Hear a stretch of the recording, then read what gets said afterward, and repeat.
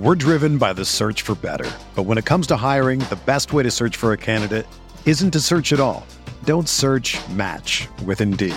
Indeed is your matching and hiring platform with over 350 million global monthly visitors, according to Indeed data, and a matching engine that helps you find quality candidates fast.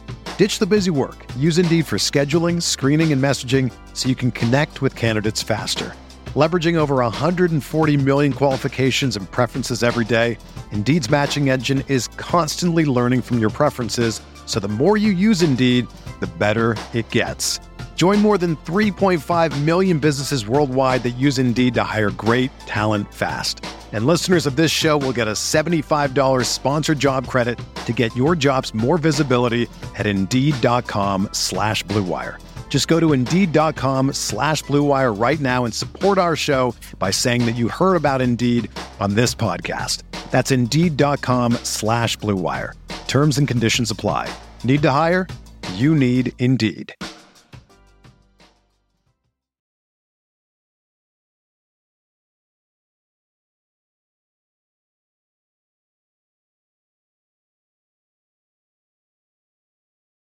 What's going on, everybody? Today, I want to talk to you about our sponsor, BetStamp. Now, I know what you're thinking. Derek, another betting app? What is so different about this one now?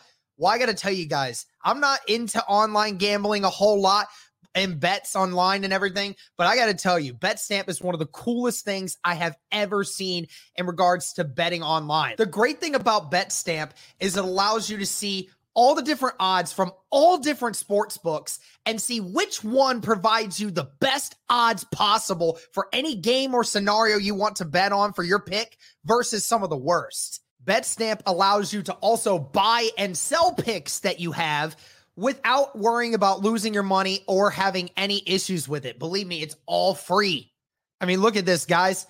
You have an option for every game across all different kinds of leagues in a ton of different ways. You have baseball, you have college football, UFC, NBA, and NFL. Great for the NFL season now being here. And if I wanted to bet on this Tennessee Titans versus Buffalo Bills game, it shows me in real time what are the best odds, which sports book I'm going to get the best offer from versus some of the worst ones. Because why would you want to earn less money from PointsBet when you could be winning more from ProLine Plus? Again, a great thing that BetStamp offers you, allowing you to make more money for the same pick just with a different sports book. How easy is that? And the great thing is there's not just games. There's player props. There's game props. There's lines. There's live tracking. There's a ton of great ways to make bets and picks on BetStamp, guys. Totally a cool thing to use. I highly encourage you check it out if you're into any kind of online betting. Even if you're not, give it a check. See what you like about it, because I think I actually enjoy using it. But the best way to get an edge on online sports betting is having multiple accounts at different sports books. Be sure to hit the BetLink page, betstamp.app/onboarding. Be sure to check out the BetStamp app or online, and be sure to use the referral code JUICE, plug in your state, and you'll get access to all their affiliates and their prices once you open it up, seeing all states' lines. Be sure to check this out, guys. You won't want to miss it for the best odds on your next sports bet.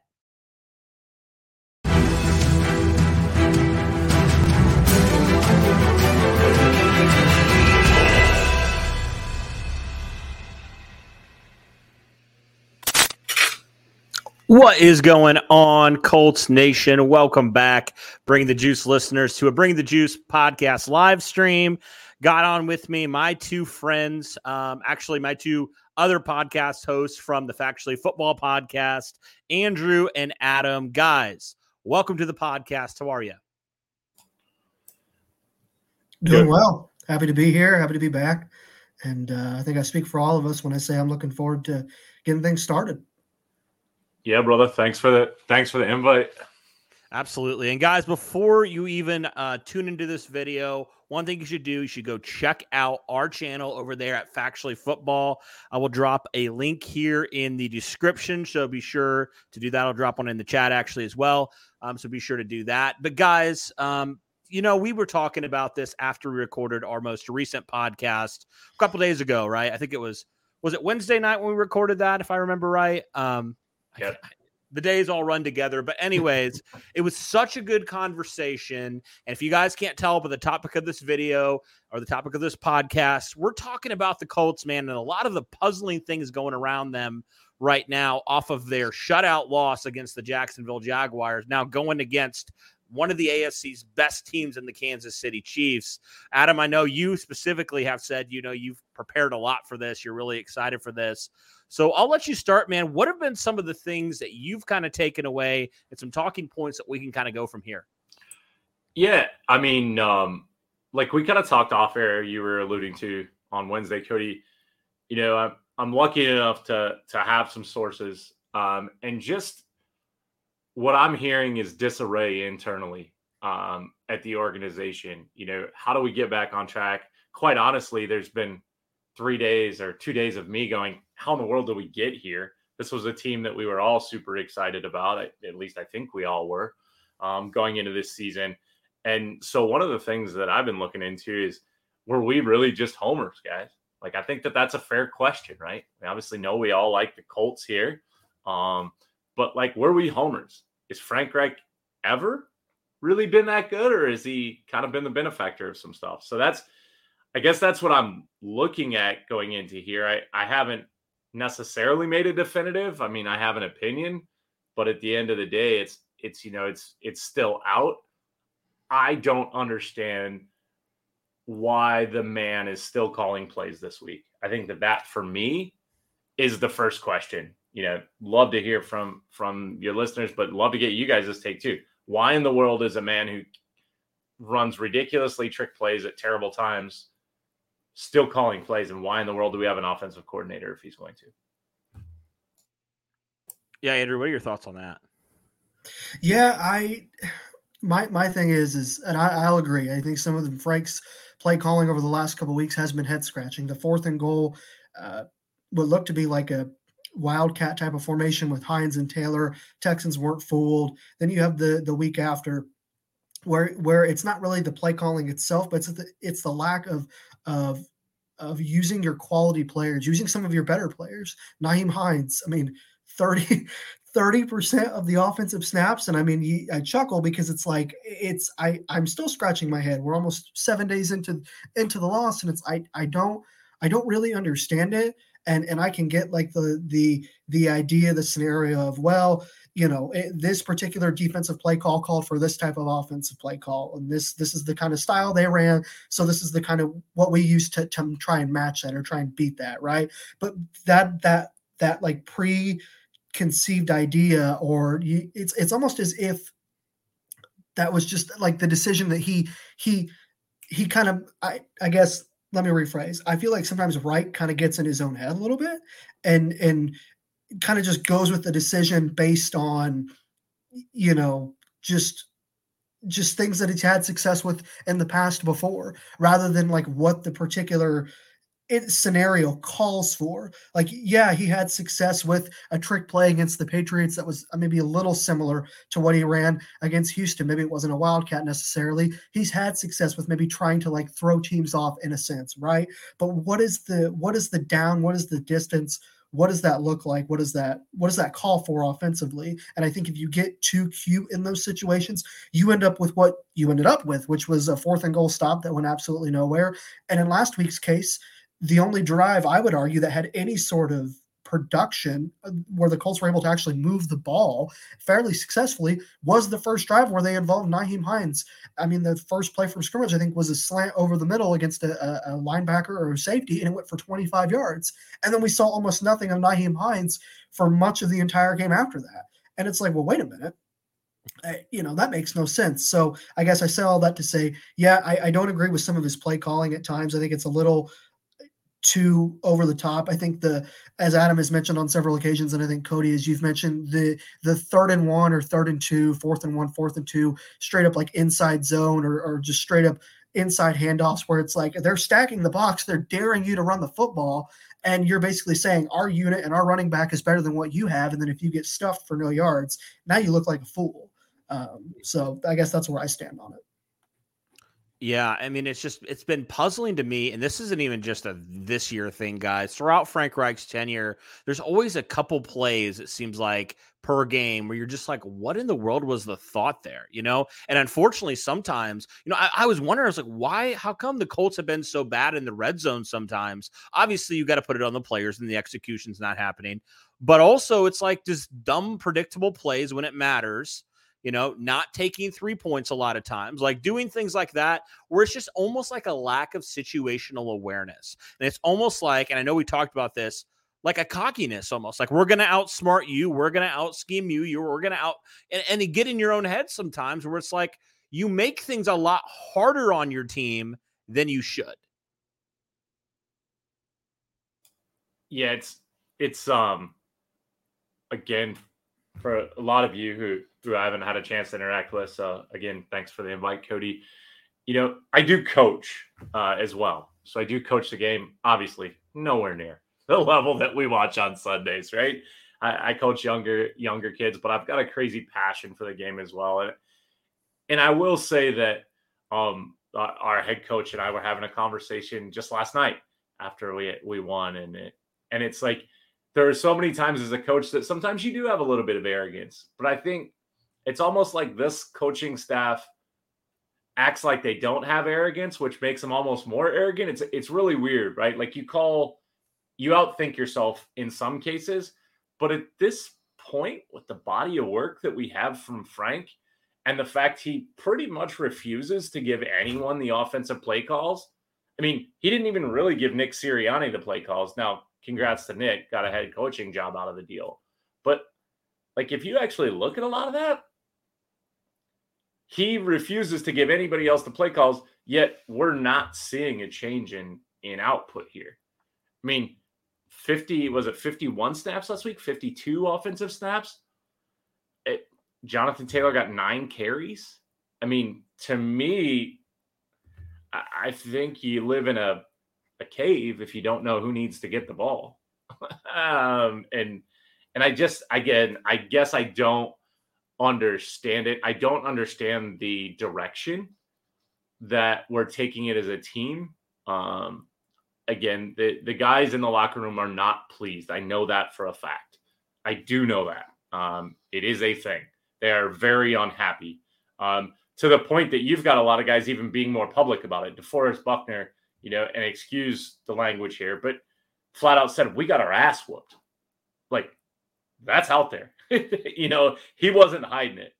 You know, there's a lot of guys behind the scenes that are just as angry, if not more angry. And I got to throw a conspiracy idea out there. You think that's why Darius Leonard's not playing this week? He went full all week. Well, yeah. I mean, what the Colts saying, what actually is happening. Unfortunately, I've had to learn the hard way when it comes to injuries. They just never really are accurate. It seems like a lot of times, which is just a bummer. You know, I want to be able to trust that, but I've gotten no indication that we can, you know, at this point. But yeah, I mean, to your point, Adam, of just not getting the guys involved, right? You know, just not doing the things that you should do, right? Like, where in the world was Nyheim Hines? You were out your top 2 receivers on Sunday. Nyheim Hines got what? I don't even know how many snaps. You said like 30% of the snaps or something. Like, that dude should be getting, you know, a majority of the snaps. Like, you know, especially being down, you know, automatically, even if Pittman and Pierce are in the game, he needs to be getting a lot of snaps. But the fact that they were out of the game and he still didn't get a lot of snaps, and, you know, you had guys like, you know, Desmond Patman getting a lot of snaps, not making plays, but guys like Paris Campbell aren't getting targeted till it's too late. It just, like, things like that just make no sense to me. And where in the world is Jelani Woods, man? Like, what in the world? You draft him, you know, you have a lot of high hopes for him, and he has not seen the field one bit. I don't know what's going on with that. Yeah, I was just as confused. I mean, bottom line is I was sitting at home taking notes, covering the game, like pre-writing articles, and I scored as many points as the Colts did on Sunday. Like, right. That's a problem. But, you know, I don't understand. It's just an overall lack of execution, I think, and credit to some of the other, you know, other media members that have pointed these things out. they thought left tackle might be a problem. A lack of proven receivers outside of Michael Pittman, they thought might be a problem. And look what's rearing its ugly head, for a lack of a better phrase. Not even 3 weeks into the season. We're not even a full month into the season, guys. And we're already starting to have the conversation of, ooh, left tackle, not great. Oh man, receiver outside of Pittman, who's a proven, I think, number one. They don't really have much. And listen, it's not personal. I'm not trying to sit here and take shots at these guys. I'm sure they're all, really good people. But from just an NFL business-like standpoint, can they play, or are they just good rotational players? And I think when you look at guys like Ashton Dulin and Paris Campbell and some of the guys that maybe haven't made a huge impact, they're probably better rotational players. And there's nothing wrong with that. You have a role, right? Like offensively or defensively or what have you. If you're on the roster, you have some kind of role. What is that role for you? Is that role as a starter, or is it as a rotational guy? And I think it's and I said this kind of talking off air, I feel like Chris Ballard and Frank Reich almost put players in a position to play, sometimes based off of how much they like them as people and not so much as their skills from whatever position they're playing. And again, be really careful. I'm not suggesting that they're bums and that they can't play. They're far better than I am at wide receiver or tackle or anything else. But just I feel like when you get the same answer of, well, we really like Ashton Dulin, or we really like Desmond Patman, or we really like, fill in certain player name here, right? And then they come out and they underperform, and then we have to throw our hands up and say, oh, we have to act surprised. Or why don't we just go with what our eyes tell us, what we've seen? Again, it's not to say they're bad players, or that they can't play, but there's nothing wrong with saying they're more of a rotational type of guy. Like Ashton Dulin had a couple of really nice games for the Colts last season, and then he had a decent game on Sunday, 5 catches for 79, 80 yards. I think he had a solid game, but they're not starters. I mean, look at some of the and Kevin Bowen, a good friend of all of ours, pointed this out on his podcast, and I thought it was a really good point, so I wanted to bring it up. The last 5 teams to win the Super Bowls, go look that up. Go look at their receivers. Go look at their tight ends. Go look at their left tackle.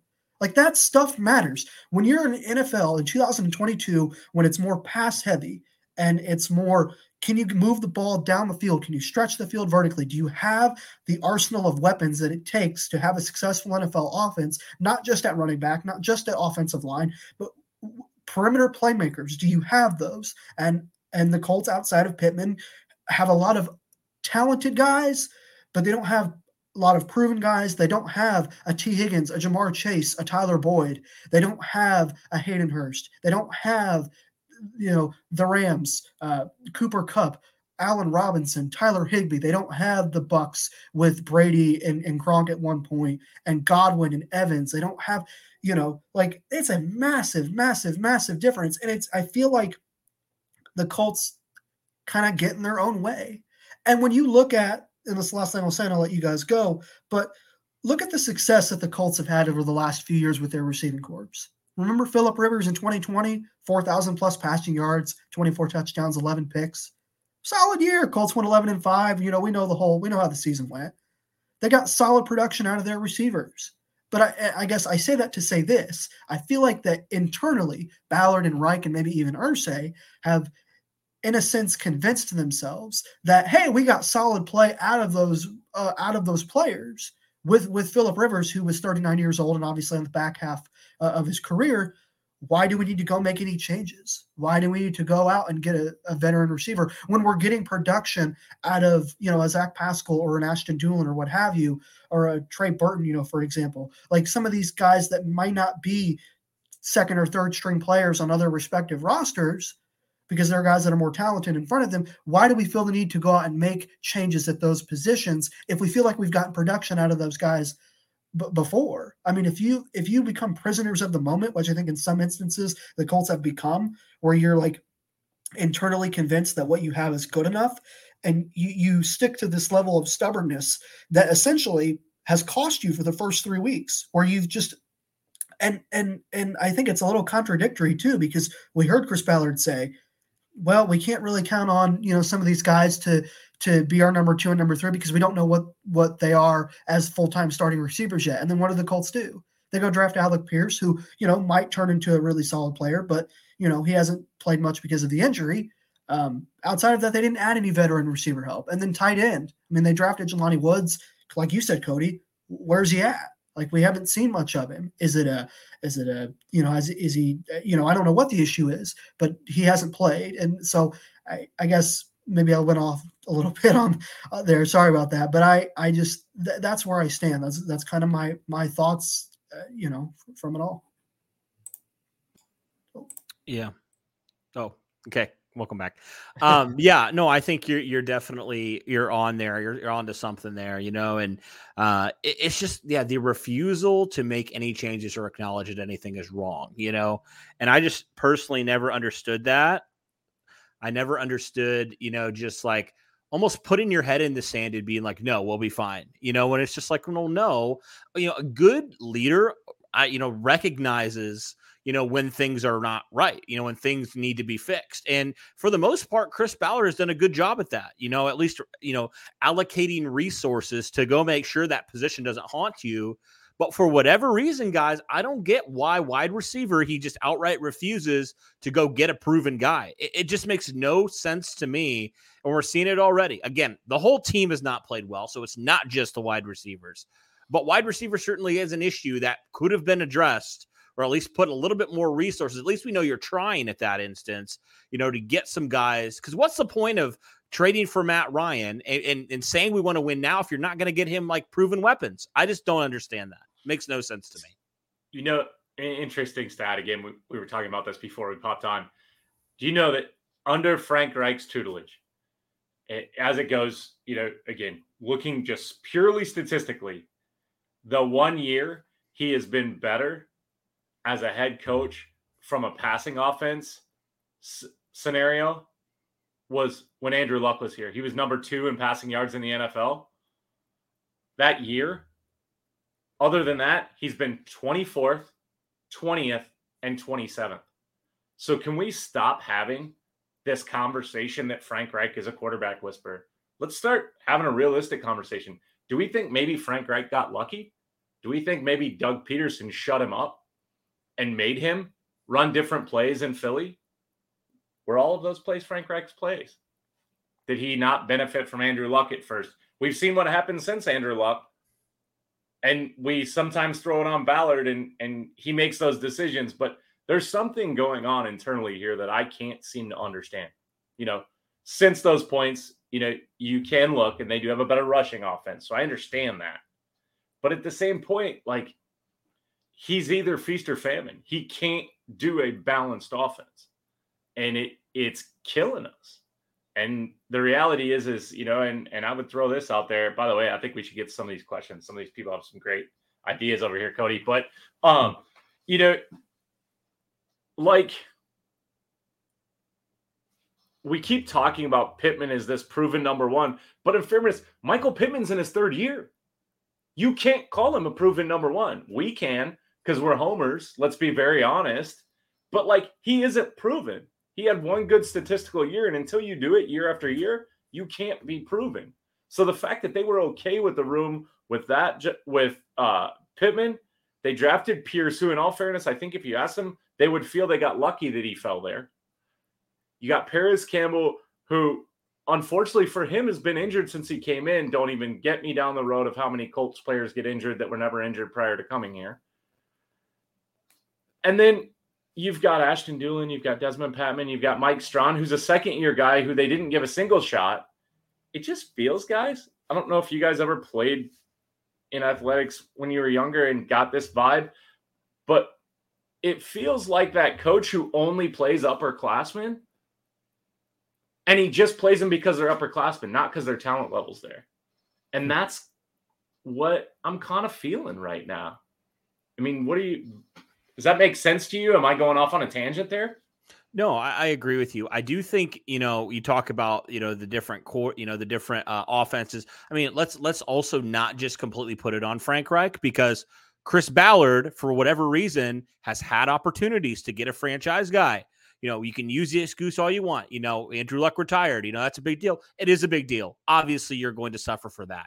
But at the same time, it can't, you can't be, how many years after that, 4 or 5 years after that, and still not gotten a proven guy. Like Frank Reich has not, for all his faults, and I think he has plenty of them, he has not had a legitimate franchise guy since he's gotten here. I mean, Wentz, I guess, would be potentially, but you know what I mean? He's never had the opportunity to draft a really talented guy. The only guy they drafted was Jacob Eason since Frank Reich and Chris Ballard have been there. So all that to say, Frank Reich's not blameless. I think he deserves a lot of it, but Chris Ballard deserves a lot of that blame too, for he's had opportunities. Like people say, oh, he would have never gotten Justin Herbert. We don't know that. The Colts were in position. They were 13, I think, that year. Like they could have, if they really, really wanted to, they could have gotten him.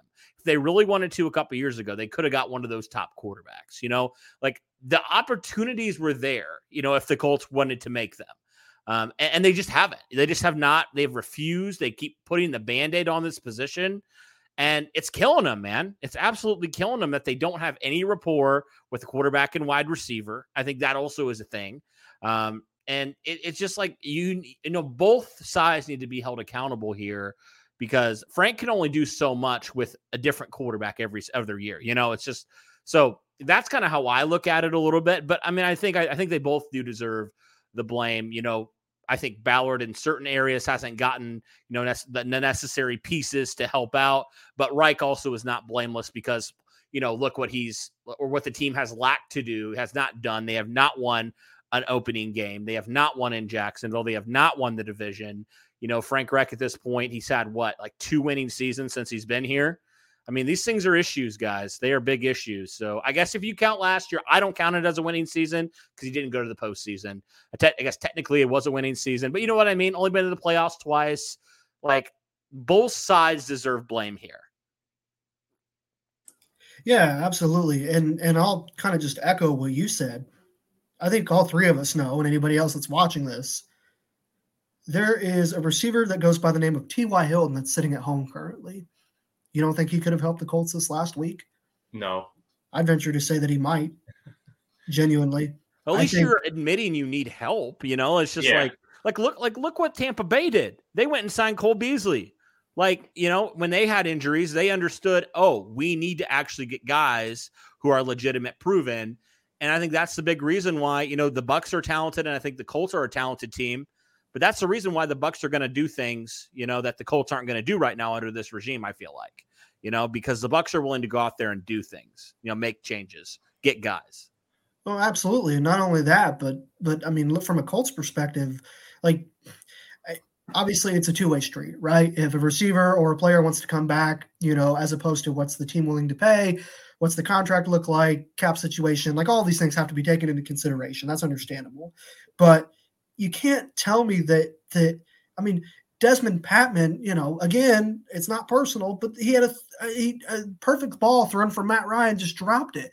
And Paris Campbell, I mean, as you mentioned, Adam, so many unfortunate injuries, and there's nothing he can do about that by any means.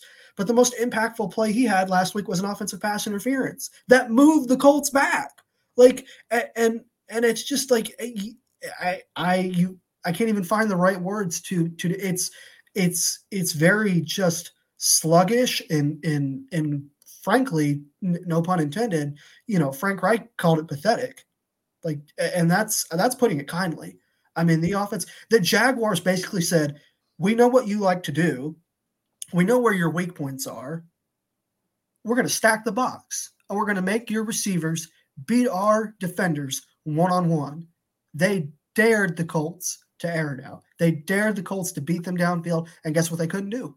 Beat them downfield. Now, again, it all shouldn't go on the receivers. The offensive line through the first 2 or 3 weeks, I mean, guys, I think at one point we viewed this Colts offensive line as one of the best in the league. They've got 2 or 3 of the highest paid players at their respective positions, and they're not showing up. Aside from, I would maybe argue Quentin Nelson's played fairly well, but Ryan Kelly, he hasn't played well. Braden Smith struggles with speed off the edge. We talked about Matt Pryor being a liability at left tackle, I think. Danny Pinter, I think is more of a solid backup center than he is a right guard. That's just my personal opinion. It all kind of molds together. And then I think lastly, what do you say to your locker room? after getting not just beat, getting the brakes beat off of you 24-0. You didn't stand a chance from you didn't get off the plane. Yeah, like you might as well just not even shown up because you didn't show up you didn't play, or at least it didn't look like it. I mean, and again, it's not to take a shot at players or their character or what have you. I don't mean any disrespect by it personally, but from a pure football like schematic standpoint, they were terrible. They were awful. Like everybody that saw that knows that, and it's like, as a head coach, as the leader in that locker room, or at least the voice that everybody kind of comes to in times of desperation. What do you tell your team? Well, we'll get them next time. Like, that's what I tell my 3-year-old niece when she falls off her bike. Like, I mean, we'll get them next time. Like, nice try. I mean, there's not much. And from what some of the Colts reporters were saying, the locker room was dead silent. There was almost zero chatter in that locker room. You could hear a pin drop from the loss last week. And I don't mean to keep harping on, what happened last week. We know what happened. It was ugly. It was terrible. And we know the Colts are notorious for finding ways to climb out of slow starts. It's not that I don't think Colts fans are frustrated with the fact that they're starting off slow. Like, it's almost to be expected at this point. I think the fact of the matter is they're frustrated with does this feel different? Yes, they've climbed out of slow starts before, but what's the feel of this season? 1-5, 1-4, that's great. They climbed out of it. What about here now? What about going out and getting a Gilmore or Ngakoue and Matt Ryan? I mean, like you were saying, Cody, like you were saying, Adam, all of these veteran pieces, these were supposed to solve their problems, and they haven't. They haven't been showing up, and they've been getting absolutely blown off the field the last 2 weeks. The Texans had a 20-3 lead. They were down 17 points to Houston. These are two teams that I think are in large part are regarded as some of the worst in football. Now, granted, they played well, so kudos to them. No disrespect, from that standpoint. But golly, the Texans and the Jaguars, I mean, I don't understand it. I don't understand the thinking, the thought process of not adding a veteran receiver, the refusal to make changes in certain areas. It makes no sense to me. And honestly, the Colts are, to be honest, they're paying the price. And they've got no one to blame but themselves. If this season doesn't go the way they want it to, you can look back and point to left tackle and receiver and other pieces around the team. But ultimately, it falls on, I think, coaching issues. It falls on the GM's refusal to make changes in key areas, and ultimately falls on a lack of preparation and a lack of executions. And the Colts have no one to blame but themselves. Yeah, and to me, guys, the things that we think of when we think of the Colts right now in this regime, I think like the core pillars of this team are all failing right now. You think of the lines. Chris Ballard has made so much of an emphasis on the offense and defensive line, both of which have looked outright awful the first 2 weeks, just completely getting blown off by, we would say inferior opponents. Like we would have said that coming into the season. I think that's one of them. I think just being a smart football team is something that, the Colts, they say they pride themselves on. We haven't seen that in years, it just seems like dumb situations. I was even thinking about this the other day. Sometimes I think, guys, the wins, sometimes when the Colts have won games in like thrilling fashion, we kind of just sweep those things under the rug a little bit. Like I think about, for example, if you remember back in 2020, that Green Bay game that went into overtime, that game should have never gone into overtime to begin with, but the Colts shot themselves in the foot. And they had an opportunity to go and just kick or get, just end the game. But they were dumb and they had dumb penalties, and just things like that, like just lack of execution, where it's just like at the end of the day, the personnel has changed a lot. The coaches have changed. The common denominator has been Frank Reich all the time, like new offensive coordinator, new defensive coordinator, new defensive staff, Frank Reich, same issues still happen. And you would have thought, guys, after what happened last year, this team would have come out with so much anger, so much pride. Chris Ballard said poison. That's the term he used, right? He said, I got to get the poison out of me after last year. The Colts came out and looked like they didn't care what happened. And I'm curious, like, has Frank Reich lost the locker room? Because at least something we can say is, as much as we like to rag on Reich for good reasons, his teams at least fight. They've at least shown, like, for the majority of the time, like, they can fight and they are willing to fight. That team showed zero fight, zero accountability, which is something that you emphasize so strongly this year. This isn't going to happen again. Well, it's happening again, and it's even worse this year. So, like, what is the common denominator, you know? And that's just a pillar, the accountability pillar, that in the locker room, that's completely failed at this point. Completely. I think you look at things that you can change, right? This is like a life lesson from Adam. So apologize for those of you who did not care to tune in for that. But, like, change the things you can change, right? As a player, I can't change what calls he makes. I can change the effort I make. And what I think they're saying, they wanted, not specifically us to have this podcast, they want more of these podcasts to go on. They want for the public to call for Frank Reich's head. They want Frank Reich gone. They're calling for it in their own silent way, in only the way that they can, because they aren't going to come out, most of them aren't going to come out and be like, he's an idiot, he's killing us. But, like, we talk about their slow starts, and I know Andrew alluded to it. If we're being honest, we've never had this bad a start since we've been a team that competed back in 2007. We have never played this bad against the dog crap competition that we've seen. Those two teams will be lucky to win 8 games this year. I actually thought Jacksonville was going to be good. So if you do listen to our podcast, like, I thought Jacksonville was going to be second in the division. I think Tennessee's that bad. But at the end of the day, the Colts are way more talented. I think the players have finally thrown up their hands and said, public, come for his head. Go for it. We're tired of the nice guy approach. We're tired of hearing it. We heard that was the whole reason they got rid of Tony Dungy, and then we got Pagano. Pagano did well here. You know, he left, and then we got Frank. Like, let's be real honest. The nice guy approach only lasts so long here. This is a business. You are in it to win. We don't pay thousands of dollars a year per seat in that stadium behind us in this picture to just be nice guys. I go there and scream, no matter who looks at me like I'm crazy. And I will do it this Sunday. And I hope that they will do something that they've been doing for us for a while now, which is play up to their competition. I'm tired of them playing down as much as they play up. And it's a repetitive thing. And as a coach, if I look myself in the mirror and my team's doing that, there's one solid thing that you can say to yourself. That's on me as a coach. My team isn't ready. That's me. That's not the players. That's me. My job is to get them ready. They should be ready to go. And I'm going to read off 4 names, guys. Or 3 names. Odell Beckham, Antonio Brown, Will Fuller. Are you telling me that none of those 3 guys are better than Ashton Dulin, Desmond Patton, Mike Strachan? I don't care if you're happy with your room.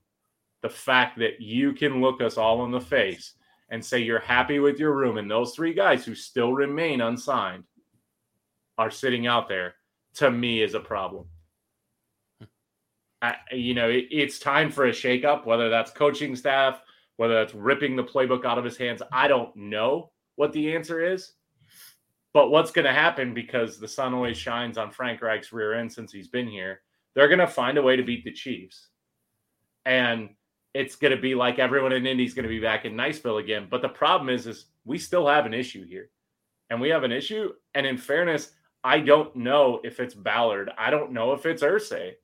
I don't know if it's Reich. But I know I'm tired of watching it. I'm tired for the guys that are in that locker room. And it's just BS. Why not move it around? Bernard Ryman, when he played at left tackle, if you even watched the game, the second he came in, they stopped getting pressure from the left side. Matt Pryor's a turnstile at left tackle. Why don't we move him to right guard if we don't like Danny Pinter? Let me rephrase that. If Danny Pinter's not performing, why don't we move him to right guard? Because we all know that Frank loves everybody, and that's why they're a team in Kumbaya. Kumbaya is in football, guys. This is not soccer where you fall down when you get touched. This is a man sport. You go and you hit people. That's their job. Stop. It's too much. Like, I don't understand what's going on other than maybe it's sabotage. I don't know. I mean, at this point. Yeah, right. It's just weird because, the Chris Ballard, they've brought in all these guys, that I guarantee you 99% of these guys, they don't want to be coddled. They want to be told the truth. They want people that are going to ride them, and it's just it just doesn't seem like a match with what you're trying to build in the locker room and the head coach you have who's not holding guys accountable, who is not going to go out there and call somebody out, which I don't know if you should do that publicly, but you certainly should do that in the game. You need to do that. You need to hold these guys accountable. It just doesn't seem like, and it's kind of funny now. It's I know a lot of people hate Josh McDaniels, and I'm going to keep it short because I'm going to trigger a lot of people. I have no doubt Josh McDaniels would have done that. No doubt in my mind he would have done that. And I'm not saying they need Josh McDaniels because please keep that away, but I'm saying they need a coach that's going to do that. If they're going to build what they're trying to build in the locker room, they need a coach who's not afraid to call guys out. It just doesn't seem like it's a good match. I agree with a lot of the things that you guys have said. And here's the other thing too. I wonder just, and this, I want to be perfectly clear. This is just an opinion. This is not anything that I'm trying to insinuate or suggest. How much has we're going to keep climbing that mountain? That's grown tiresome, you would think, right? How much can you say? How can you say, well, we're going to keep climbing that mountain, and then the Houston Texans and Jacksonville Jaguars kick you 10 steps down the mountain? You're climbing up. You're feeling good. You're in a good place. You think you've got the quarterback figured out, and you've got some offensive line. You've got your offensive line, which you're happy with for the most part.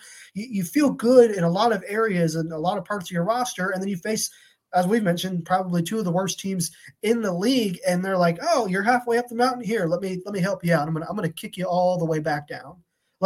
This feels like, if you're a Colts fan, it's mind-boggling. It feels different to me than the 1-5 and 1-4 starts, and I could be wrong. The Colts could somehow miraculously end up winning 10 or 11 games, making the playoffs, and making me and I think a lot of other people eat their own words.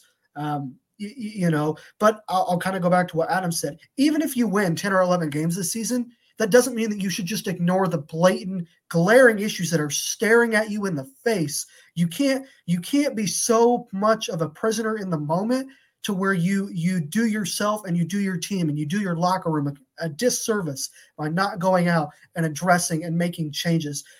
You can have nice players. You can have a collective locker room that plays for each other and that cares for each other, and that's great, right? You obviously want to have a locker room where players aren't, I guess, challenging each other all the time, and you don't want to. I want them to.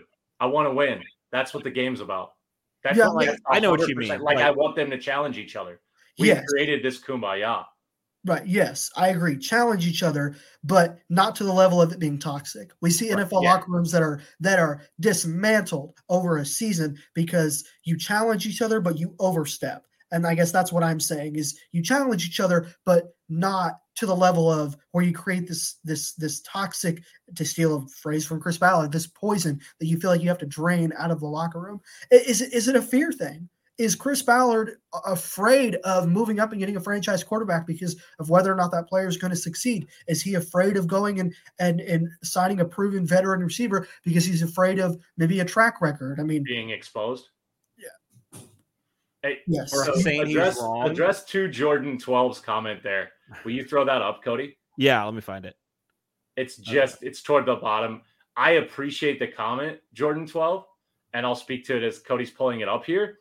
What I will tell you is at this point, I don't want to trade any player out for anything else, no matter what their contract is, because I'm concerned that our internal folks cannot develop people. So I don't care if we get 70 great players.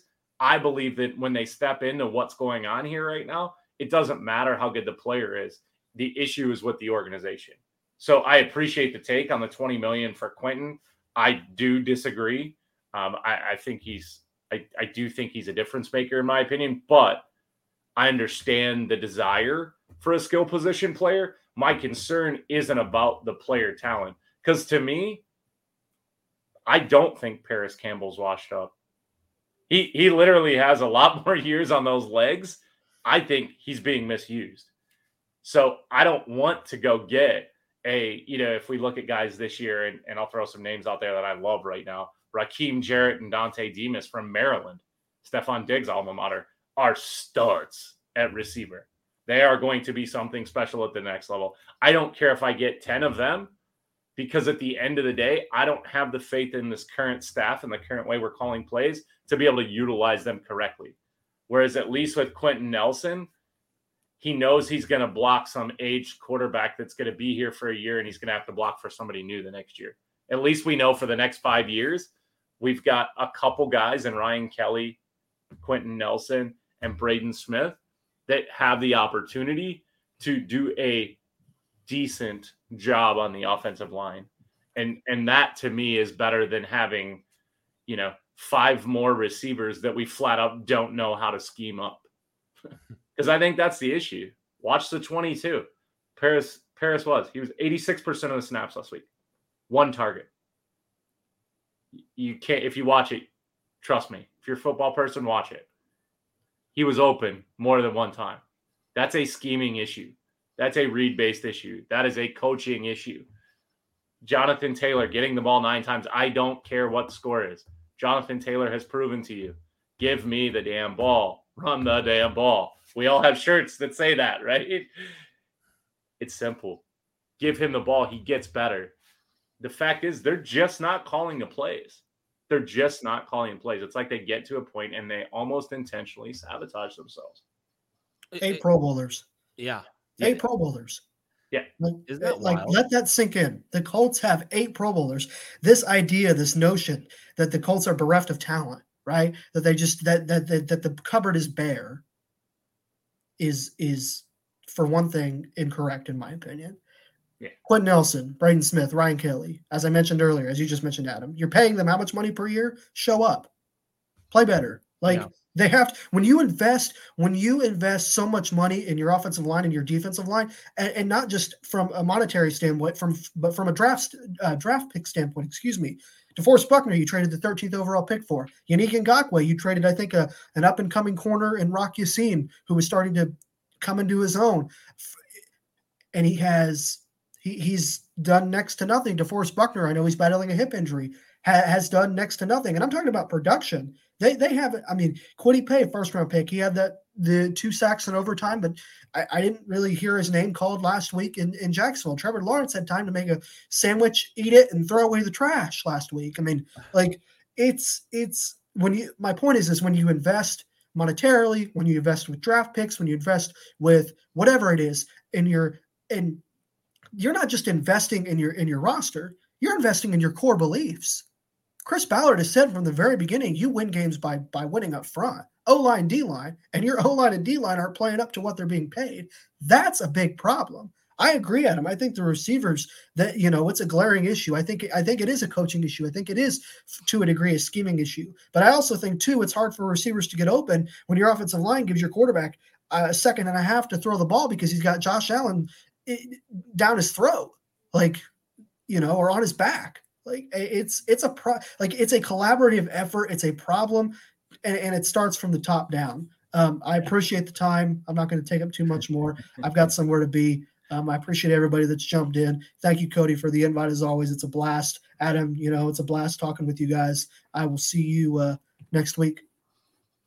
Yep. See you, Andrew. man. Have a good one, brother. Yeah. Don't worry, folks. Cody and I probably still got a lot of chatter if you want. Boy. Do Keep I? it going. Stick around, guys. They're great. See you. Thank you. Adam, I'm trying not to check the comments because I know there's probably some not nice ones, and I'm trying to get away from the toxicity. It's not easy. It's not bad. In fairness, I keep looking at it. So I have multiple screens, so I apologize that it probably looks like I'm not paying attention to you guys out there. But it's really not bad. I mean, I think it's what everybody's feeling, and it's just me. I like to answer things, but I'd love to answer every one of them. But the reality is I just So I'm in sales. I sell things. I sell experience management. So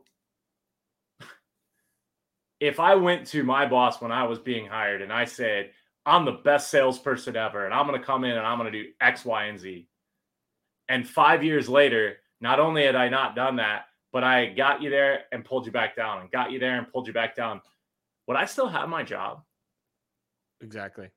I don't think so. I mean, I don't know a company that would happen.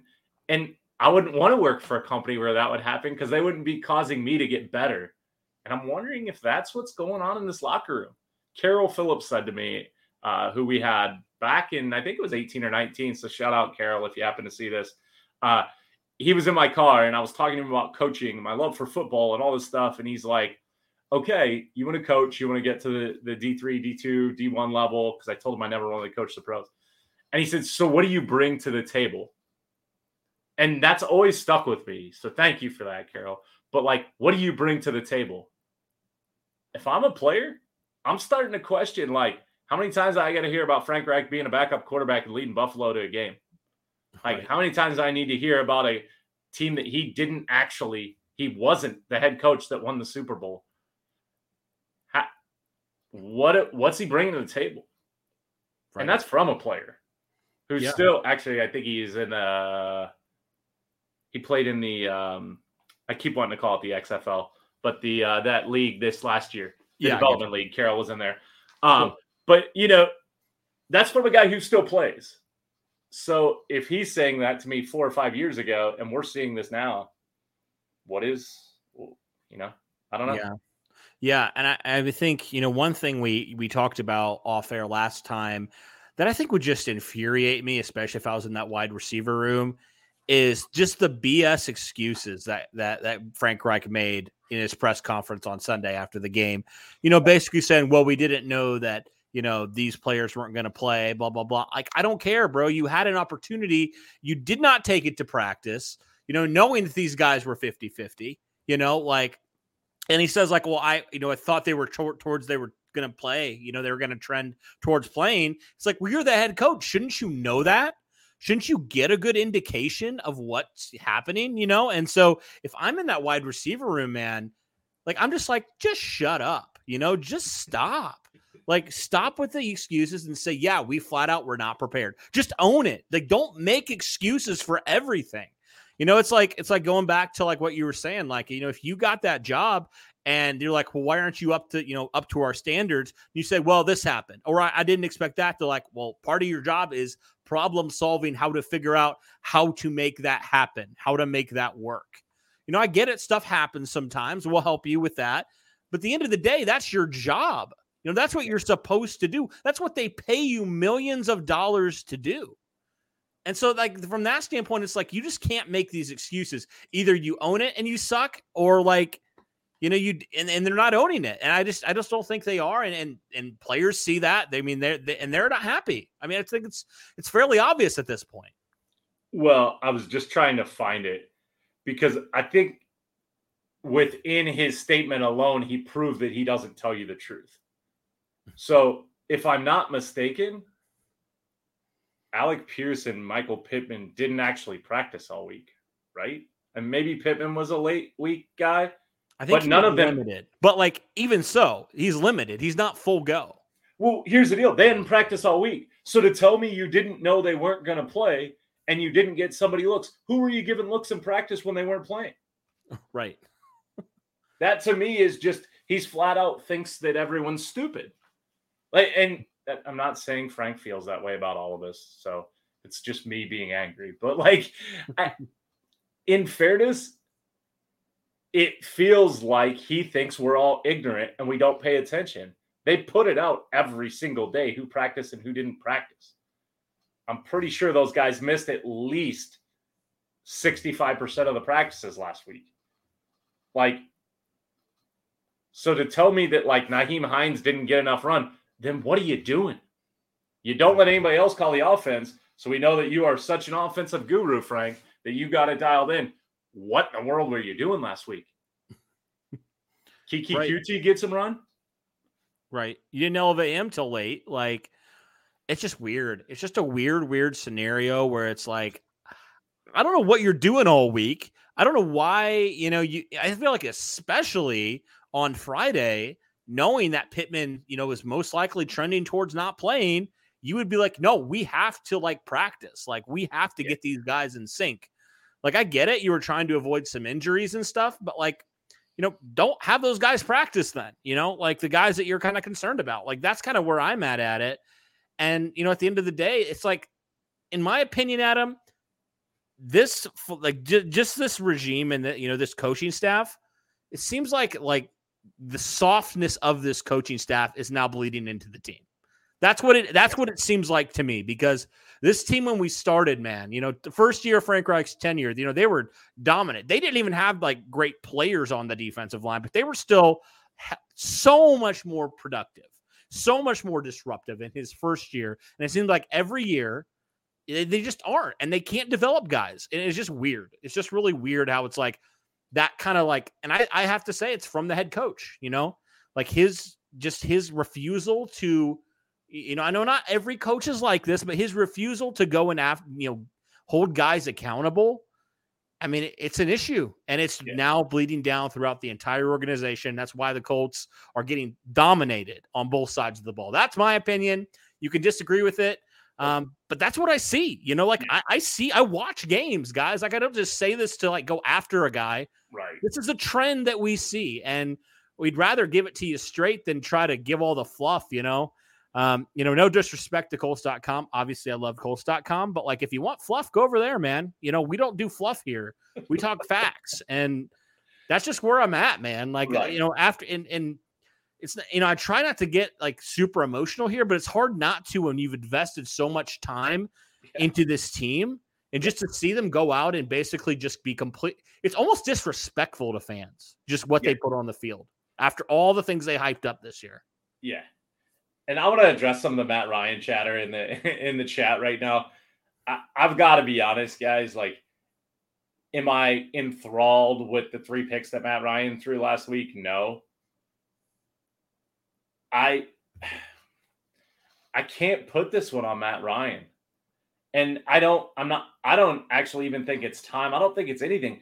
I think they don't know how to draw up plays all of a sudden in Indianapolis. Not even all of a sudden. I think this has been a slowly maturing thing over a 5-year tenure. I think they can't do it.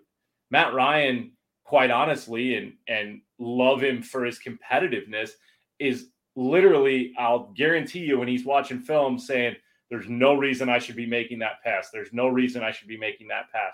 He is making bad decisions, but he's doing it out of competitiveness. Last year, I felt like Wentz was making bad decisions out of hero ball. And I don't feel like that from Matt Ryan, even though it's got some of the same sentiments, right? They're trying to come back. They're trying to make it. So it's got some of the same undertone to it. But I agree. There was somebody who said, get off hating on Matt Ryan. And I'm kind of on that boat, guys. I really don't think this is Matt Ryan. I think it's a scheming issue. I think you've got wrong players in wrong positions. I don't necessarily think that you don't have the talent. I don't know why Paris Hilton doesn't play slot more, right? I mean, he's fast, he's jittery, he's everything you want in a slot. So why does he not play slot? And you can't tell me he's not healthy. He's been healthy all year. He had a little bit of a hamstring ding up towards the end of camp. But Mike Strawn, when he's had the opportunity, has proven that he can catch the ball. Why not put Mike Strawn and Mike Pittman out there on the outside, put Paris Campbell on the slot, and run, Jelani Woods or Mo Alley Cox or Kylan Granson out of the tight end slot, depending on what you need? That to me sounds like a pretty tall receiving core that could cause problems and at least threaten you to get deep up on you, or for Matt Ryan to throw the ball up to go get, AKA what he did to Julio. That's where Matt Ryan's been his best. Right now, I think he's just scrambling. He's trying to grasp at straws. He's making bad throws. And I don't think he would take offense to any of us being frustrated with this play. I think that's what we got in Matt Ryan. I actually love that about Matt Ryan. You haven't heard him come out and blame anyone, right? I don't know that we've made a concerted effort. I think this week kind of maybe switching gears, Cody. I think for this week, a way or a path to victory, you're going to have to outscore them. I mean, that's pretty simple. You can't make it a track meet because they're faster than you. Not as fast as they were with the Cheetah, but, McCole Hardman's not exactly slow, nor is Sky Moore, nor is Valdez-Scantling, and they've got some weapons over there, right? We can't stop the tight end. That seems to be a serious problem. So if I'm scheming, I'm drawing up some kind of defense where I'm doubling down on Kelce and making Scantling and McCole Hardman beat me. And the other part is they run 3 running backs in there. I don't think any of them are even as good as Nyheim Hines, in fairness. So I'm not worried about that. You've got to stop Kelce, and you've got to find a way to hold them to like 28, 31 points. If they do that, I still think you can win via run with Jonathan Taylor. You just can't stop feeding him the ball when he's got 4 carries for 5 yards. Hope that doesn't happen. But if it does, look what he did at Wisconsin. Look at Wisconsin running backs historically. This is, after a few guys in a row come from a college and they do the same thing, you got to go, I think this is a trend here. They may actually be coaching them to do this. But they get stronger. We can go all the way back to Ron Dane. Say what you want. The man was an absolute beast, and you could give him 35 carries a game. He may get you 60 yards, but if you were close to that end zone, he was getting you it. And I think JT is a much faster, more nimble, pass-catching version of those early day Wisconsin running backs. Mm-hmm. But I think we can win this weekend if Frank can close the trick playbook.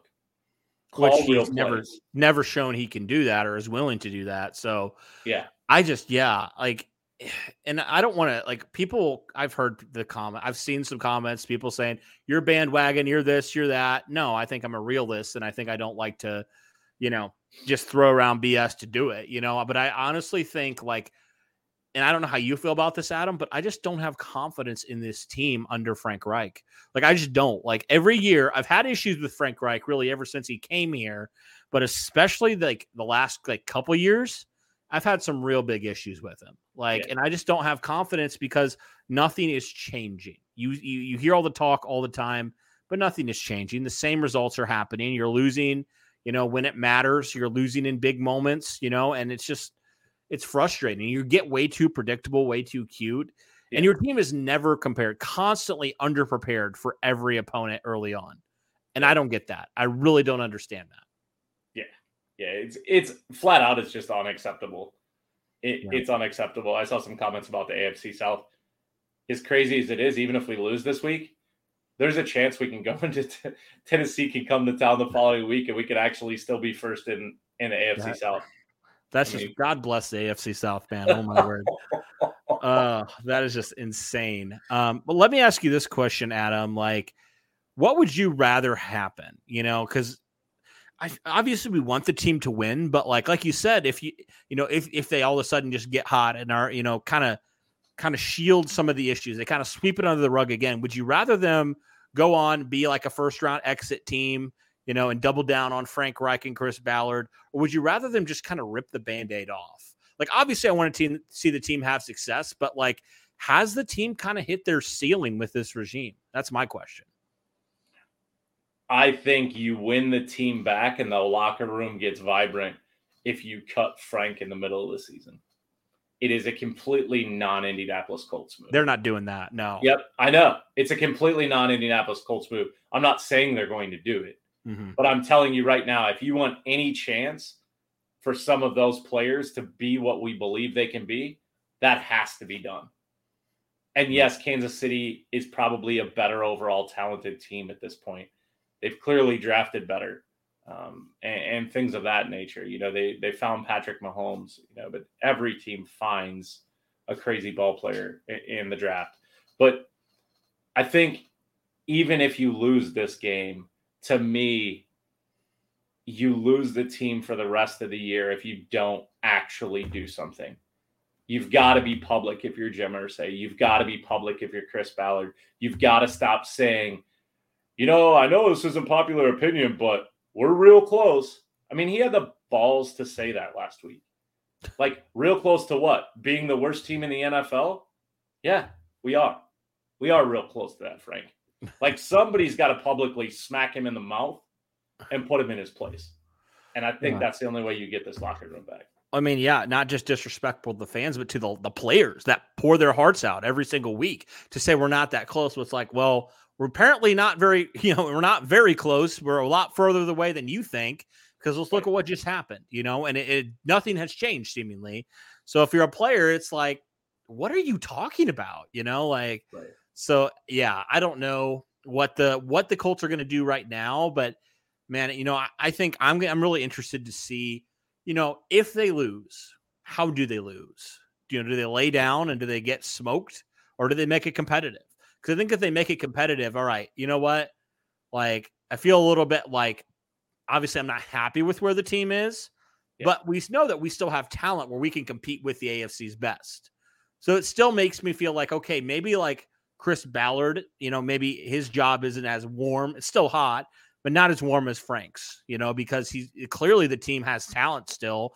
And they clearly, if they can get the quarterback position right and fix some things, in the offseason, like, you never know. But I don't know. I'm just intrigued to see how this week plays out.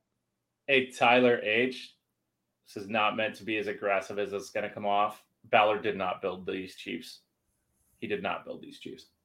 He did not draft George Karlaftis. He did not pick up Chris Jones. He didn't. Like, he didn't even draft Mahomes, did he? Or did he? I'm not even sure if he did that. Yeah. So I understand he was there. And look, like, I understand that they took CEH before JT. I'm not saying that you hit a home run on every single pick, but what I am saying is you draft for what you have in your locker room. And clearly, Alec Pierce, I think, is probably a good talent. I think he could be a good talent. I think Kwity Paye is a decent talent. I think Dayo Adangbo is a good talent. But those are just, honestly, they've played like roster fillers. George Karlaftis is a difference maker right now. In fairness, I probably wouldn't have taken George Karlaftis where they took George Karlaftis this year. But, like, that's what I'm talking about. I'm not, like, going down pick per pick. But if you look at the performance, which is really how you should be graded based on your draft, right? The elongated performance of your team year over year is a direct effect of how you draft, like it or not. Yes, free agency has a play in that. But name me free agents that Kansas City has actually brought in. They brought in some line. Like, they brought in guys like Sammy Watkins and Marquez Valdez-Scantling, who's like a big shot guy, but like, I don't even know if he was top 20 in the offseason as far as wide receivers, in my opinion. So, I think that, just to answer you there, Tyler, Ballard did not build these Chiefs. He was involved in some of the player personnel decisions, but he isn't responsible for your, what you're seeing on that field today. So, Sorry, I just had to address that. No, you're good. Yeah, you're good. I'm trying to think. I think I've kind of touched on most of the stuff that I wanted to talk about. I didn't know how long this would go, just kind of just airing it out a little bit, just trying to figure out this puzzling team this year. Very puzzling. Yeah. Yeah. And here's the deal. I think we could probably make some moves and put a better product on the field this Sunday than we have in the first two Sundays. And that's really what I think it's about. I'm not going to use the 1% cliche, which admittedly, guys, I do use that with my team. Okay. So I do appreciate the sentiment. The problem is when you don't execute on the 1% and when there's nothing to be accountable to the 1%, then it just becomes a shtick. And I think that's kind of what it's become. And I think we can somewhat compete this Sunday. I don't think we walk out with a victory, but like you said, can we walk out not on our backs being drug out on a stretcher because we gave up in the first quarter and got rolled? Or as Derek says, #mollywomped. I love that from last week, from those of you who listen to Cody or to Derek's live stream of the games. Like, I love that word. It's probably my favorite That's a good word. I didn't even hear that one. I was trying to enjoy my day being with friends. I didn't really have confidence what this team would do. And turns out I was right for that week, at least. Yeah, man. I'm looking forward to this week nonetheless, regardless of how it turns out. And I think the thing is, man, if this team can, if these issues continue and the locker room is lost, I mean, I guess the silver lining, if there is any silver lining, is that you might actually finally get an opportunity to get a franchise quarterback, which is awesome. You know, I love. Hope they make the right decision. Hopefully, that's also true. Well, hey, I saw a lot of people from a lot of places out there that aren't Indiana. Love you, Indiana listeners and engaged folks, by the way. But, you know, I saw a guy from Arizona. Shout out to you. Appreciate everybody stopping by. Yeah. Flat out, we love the Colts, but I also love football. Like, I'm into football. So anytime you ever want to chat, you can hit me up. You know, we have, like Cody said, we've got a Factually Football site. We've got a Factually Football YouTube. We've got email, all that stuff. You can get in contact with us in many ways. We also have a Facebook page, all that good stuff. So feel free to reach out. I'm always more than happy to entertain good conversation. So, but thank you for tuning in. Get it, Mountain Cactus. I see you out there, AZ Colts fan. My dad lives down there. Oh yeah, that's cool. Dad's in Tucson. Oh, sweet. Okay. Yep. Well, that's awesome. Yeah, thank you to everybody who has stopped by today. There's still about 158 people in here. If you would do me a favor, hit that like button, subscribe. Also, check out our channel over there. If you're curious or if the link didn't work for you guys, just go on to our channel and check out. There's like some featured channels that we have. Factually Football should be on there. Last I checked, we had 10 subscribers, Adam. I'd love to get that up. Yeah. Get some more listeners over there. So, but yeah, I think that's all I need to just get it all out. And hopefully that was therapeutic for some of you guys who maybe are feeling similar. We don't always have to agree. I just ask that people please be respectful. Even if you disagree with our takes on things, you know, that's kind of what it's for. So yeah. Anything else from you, Adam, before we sign off here? Nothing, man. Probably going to go watch some college football tonight in Indiana. Right. It's nice and cool. Probably got a nice little whiskey and a bowl of chili, got my name on it. So watch some football all and have a good weekend. How about you, Cody? Anything big going on? I know you're not going to the game this weekend. I'm not. No, I couldn't do that. No, tomorrow I have something back in my hometown, so I'm going to go down there, and there's a local street fair going on down there this week. So I'm going to probably stop by there. I hadn't been in a number of years, so that's kind of what I'm doing this weekend. It'll kind of be a nice getaway for the day, and other than that, man, it's going to be hopefully a fun week. Right on. Yeah, I'll be at section 116 if any of you go to the game. I'll stand outside there, and that's where I'm lucky enough to get some season tickets there. So feel free to stop by if you see me. Give me a shout, say hey, and have a good one all. Absolutely. Thanks, guys, for tuning in. Appreciate everybody's support. And as always, guys, go Colts. Whether you're a world-class athlete or a podcaster like me, we all understand the importance of mental and physical well-being and proper recovery for top-notch performance. That's why I'm excited that Unified Healing is sponsoring podcasts on the Blue Wire Network. Unified Healing is a new and super innovative global network of wellness centers powered by Energy Enhancement System, or EE System. If you haven't heard of the EE System yet, then you'll want to listen up. This technology promotes wellness, deep relaxation, purification, and rejuvenation. Wherever you are across the globe, access to a center is easy and affordable.